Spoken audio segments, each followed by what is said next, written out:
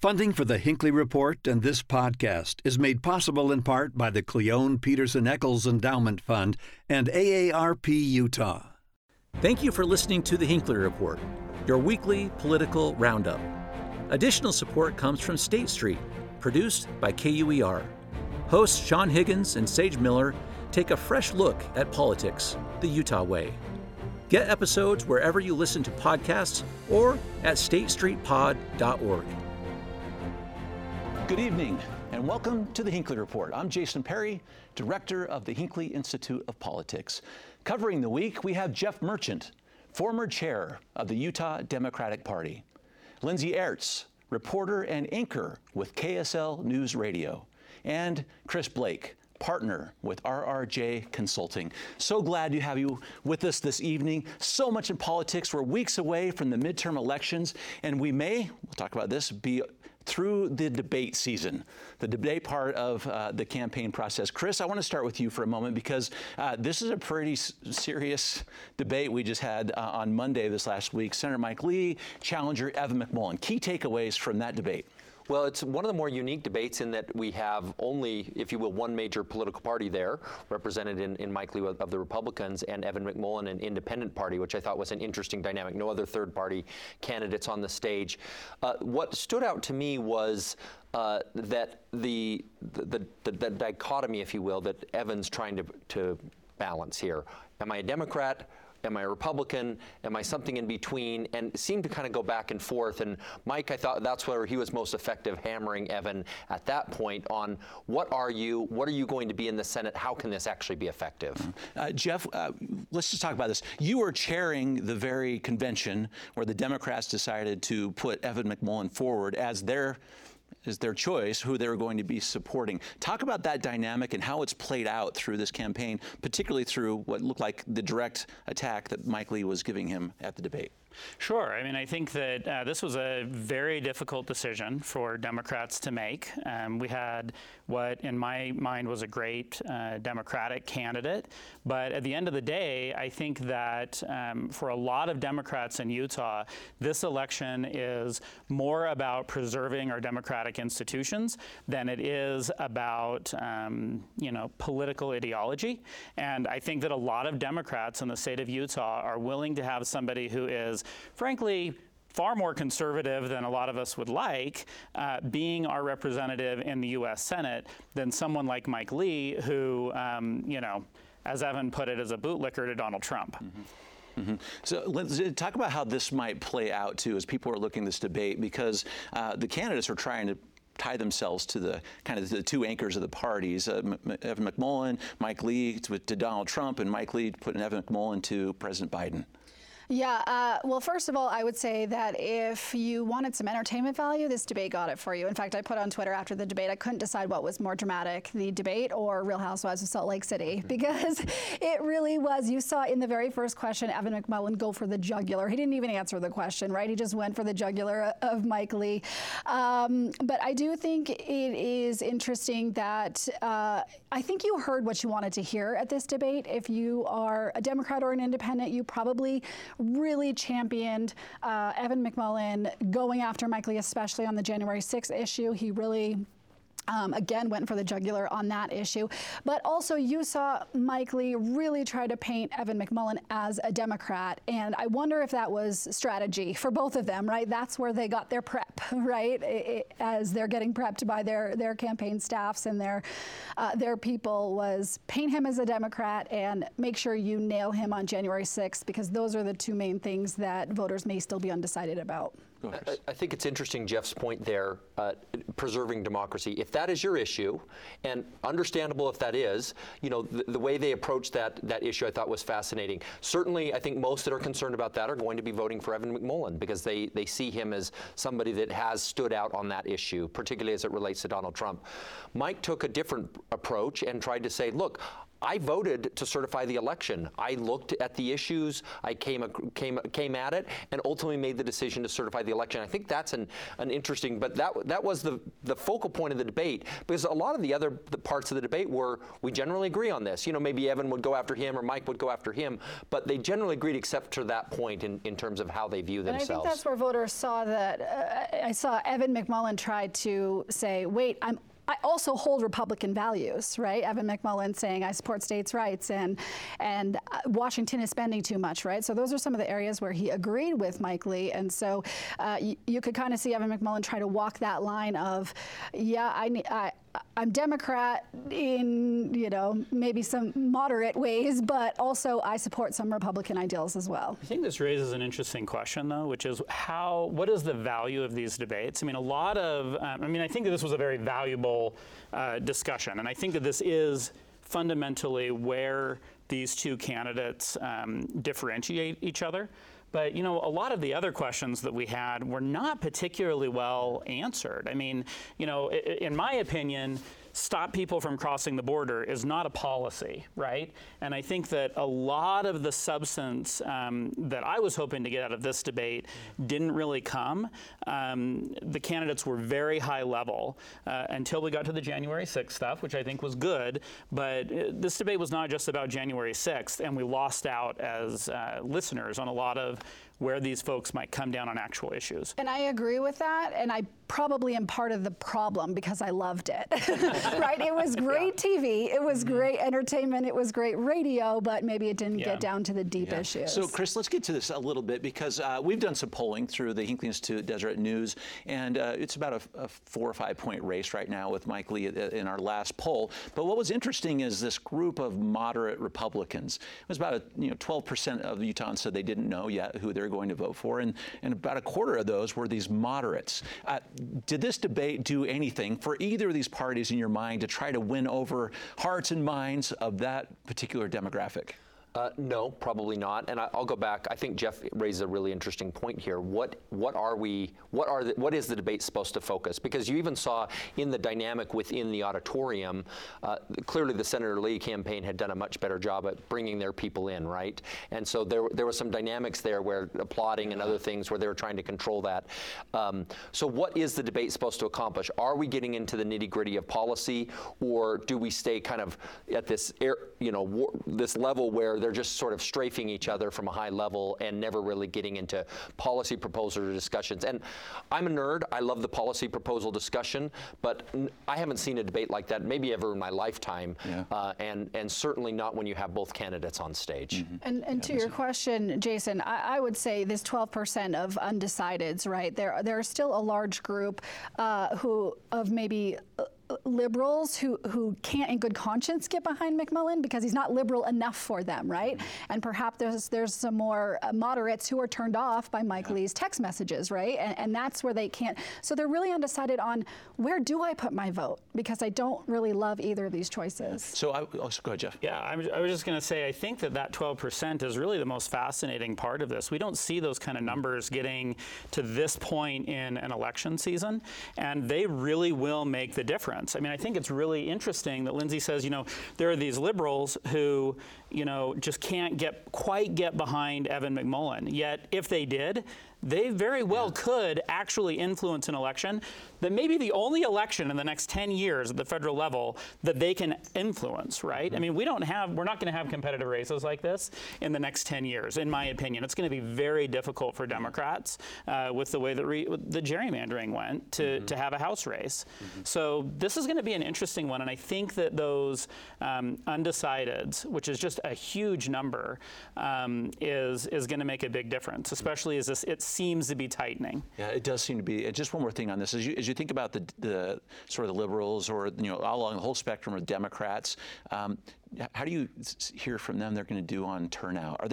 There's one thing to be supportive or moderately supportive. What are you hearing about that? Yeah, I think that's a vital question, because what we saw in 2020 was that Democrats are very good at voting top of the ticket, and then they just slowly peter out as you go down. And you saw that particularly in Salt Lake County affect a lot of Salt Lake County races where Republicans won, where if Democrats had had stayed and voted their entire ballot, it would have been different.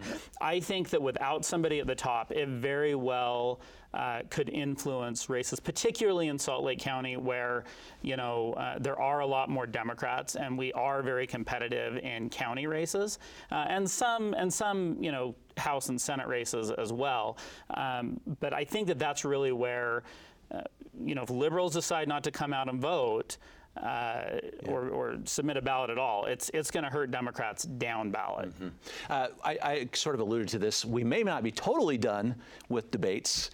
Lindsay, you followed this story so closely on Congressional District 4. A debate was scheduled. Burgess Owens, our representative, declined to participate because of the moderator, the executive editor of the Tribune, and a cartoon that they had run, which was what he said why he didn't want to participate. Talk about that, because you followed this story closely, and you followed him too. Yeah, I literally followed him. I got a tip that Burgess Owens was in the state and he was in South Jordan, and so I followed that tip and literally showed up. I was invited, I should say, by the city of South Jordan to come and cover what they were doing there, and then also the congressman was there, and I felt it appropriate that he needed to answer a burning question for a lot of his constituents of whether or not he was going to show up to that debate. So after he toured the water purification facility, and I didn't interrupt any of that official business, waited till after that event was over, but was able to ask him, are you going to debate tonight? Are you going to show up? And his quote to me was, I guess we'll find out, or I guess we'll see. But an hour later, he came out with his prepared statement that said, this is the reason I'm not debating tonight. And so it's curious to me that, do I think he knew at the time, perhaps, that he wasn't going to debate? Probably. He dodged my question very skillfully, as often politicians can do. But he was clearly in the state at that moment, at least that day, at least that morning. So I think it is a fair question for him to answer of why he didn't show up that day. I want to get to what might happen, but Chris, talk for just a moment whether or not that's a fatal, decision on his part to decide not to do this.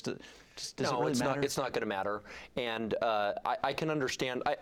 One of the challenges, this goes back to this discussion about debates. I love to see debates matter, or a way to engage the candidates in a forum where they can talk about things, the issues that matter, and get off of their talking points. It would be ideal to see that. Maybe that's a little utopian, idealistic, and it's not going to happen. It's not going to impact Burgess here. And I think what you're seeing is a lot of sort of discussion, both in the DC chattering class as well as in other areas in media.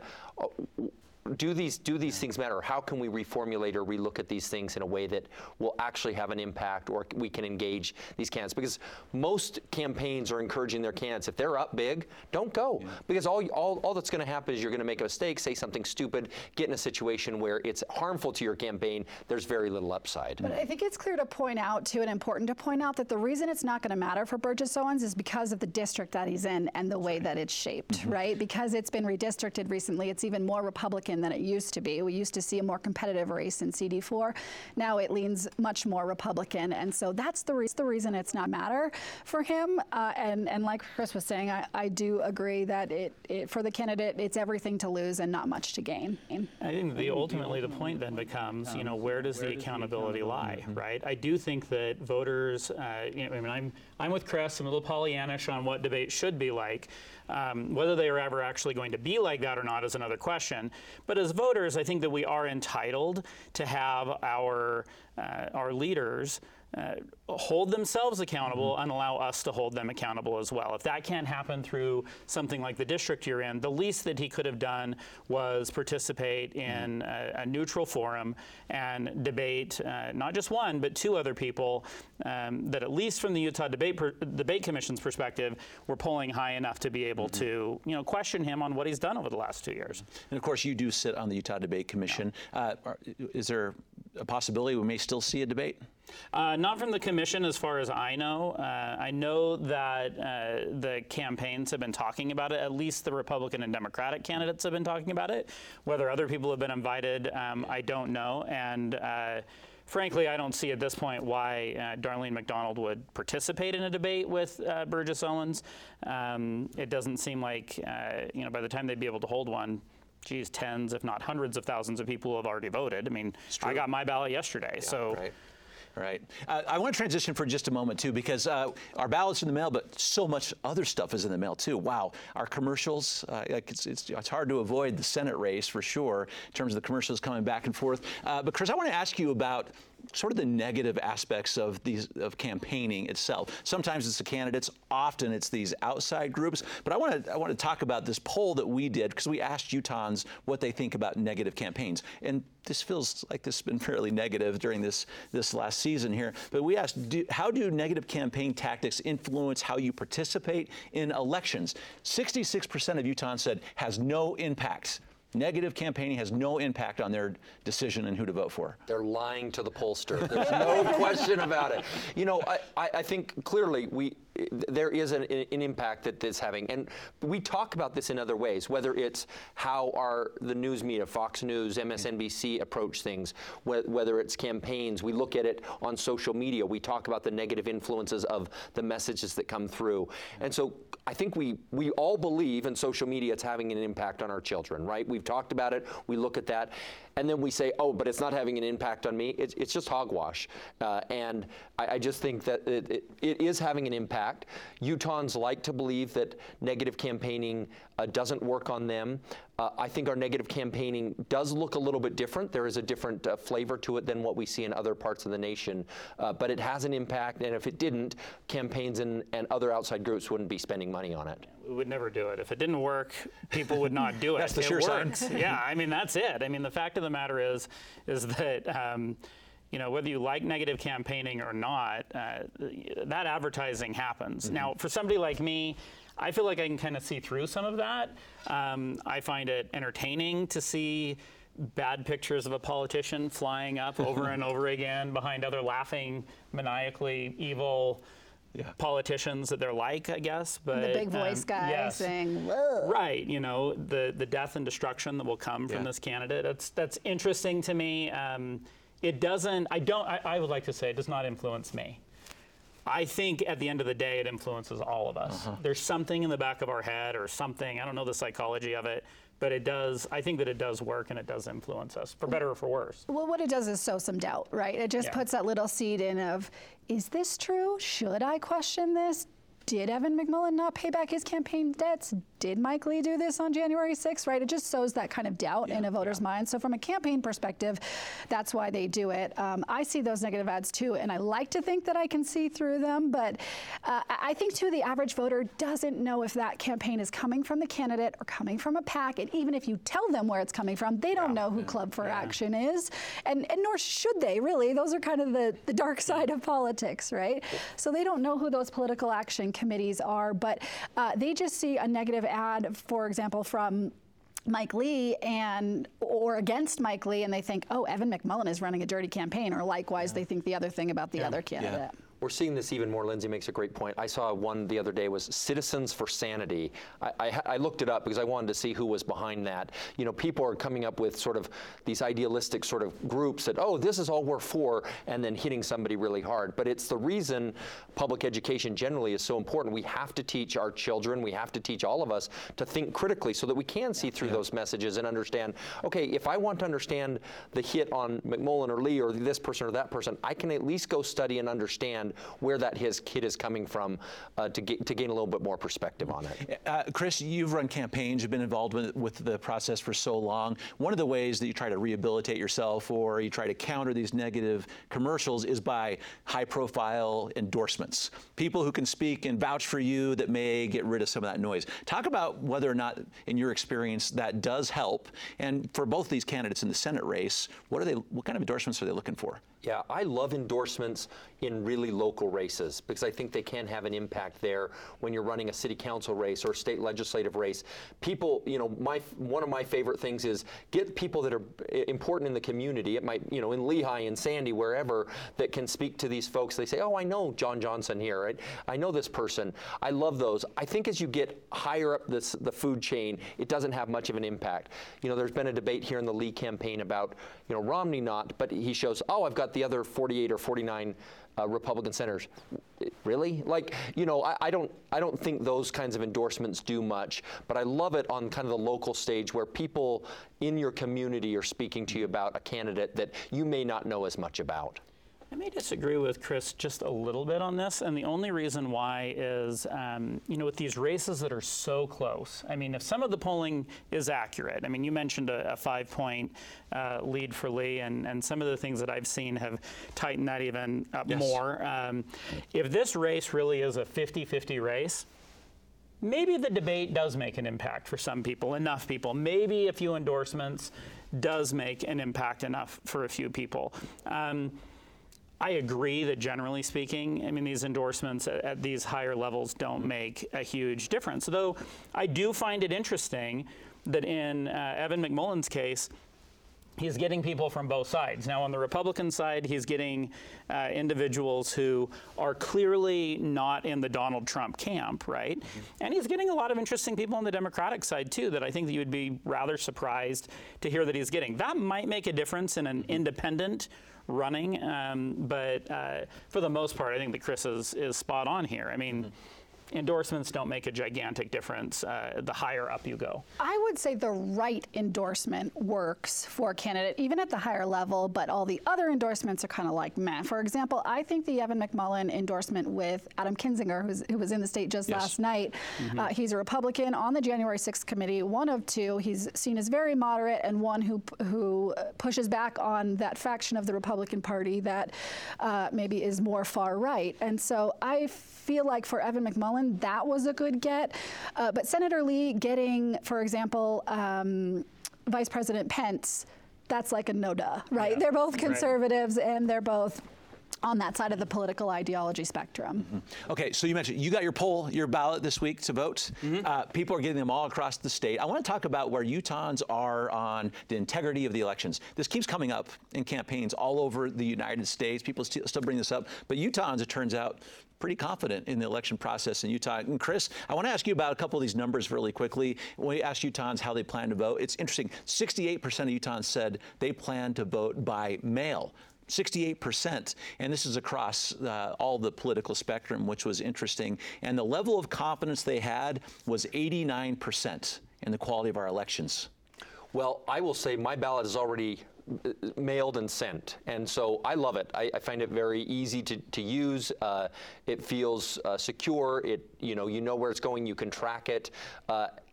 When you say 69% say they're going to vote by mail, I'm trying to figure out where these 31% are actually going to go to vote. I'm not entirely sure where they'd even go anymore because we've become so accustomed to voting by mail. But it gives you a chance to receive your ballot, go through it, take a look at it, study some issues, take some time with it, because there are races on there. There are issues sometimes that you show up, and when you show up the day of, you're like, I had no idea this constitutional amendment was on here.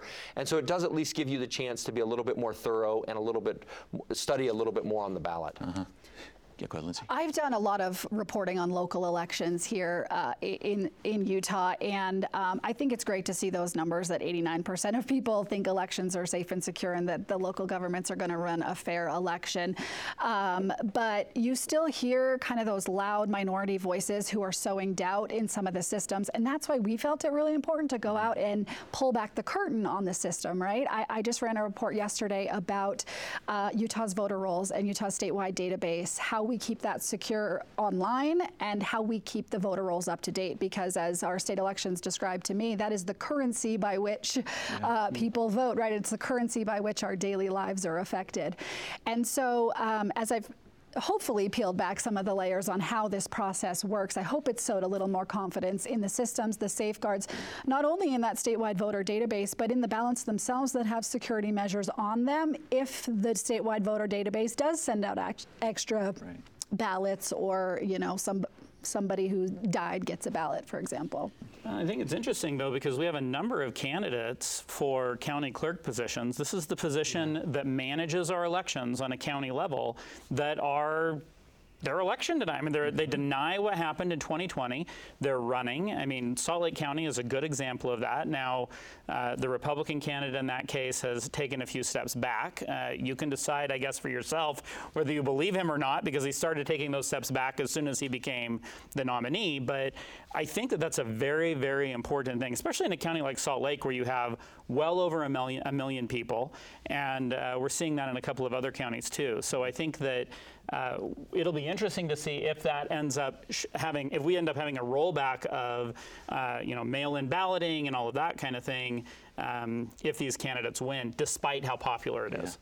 And those national races, I'm sorry to keep hammering this, but those national races get a lot of attention, but those local county clerk races are where the rubber meets the road for voters. And specifically, how elections are run, you need to make sure that the person who's in charge of those keys aligns with, how you want the keys handled, right? And so it's so important that the people who get access to those keys are the people who are going to continue to sow trust in the system. Hey, Chris, and I want you to talk for a minute, too, after you give your comment about where people can go to find out about all these candidates and also these amendments that are on the ballot this time. Yeah, I was going to say, if 89% believe the elections are secure, there's a reason he's backtracking, right?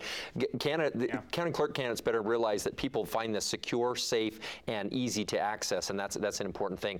There are a lot of great resources. The Lieutenant Governor's Office has a number of resources online that you can use, because there are, for example, a constitutional amendment you mentioned.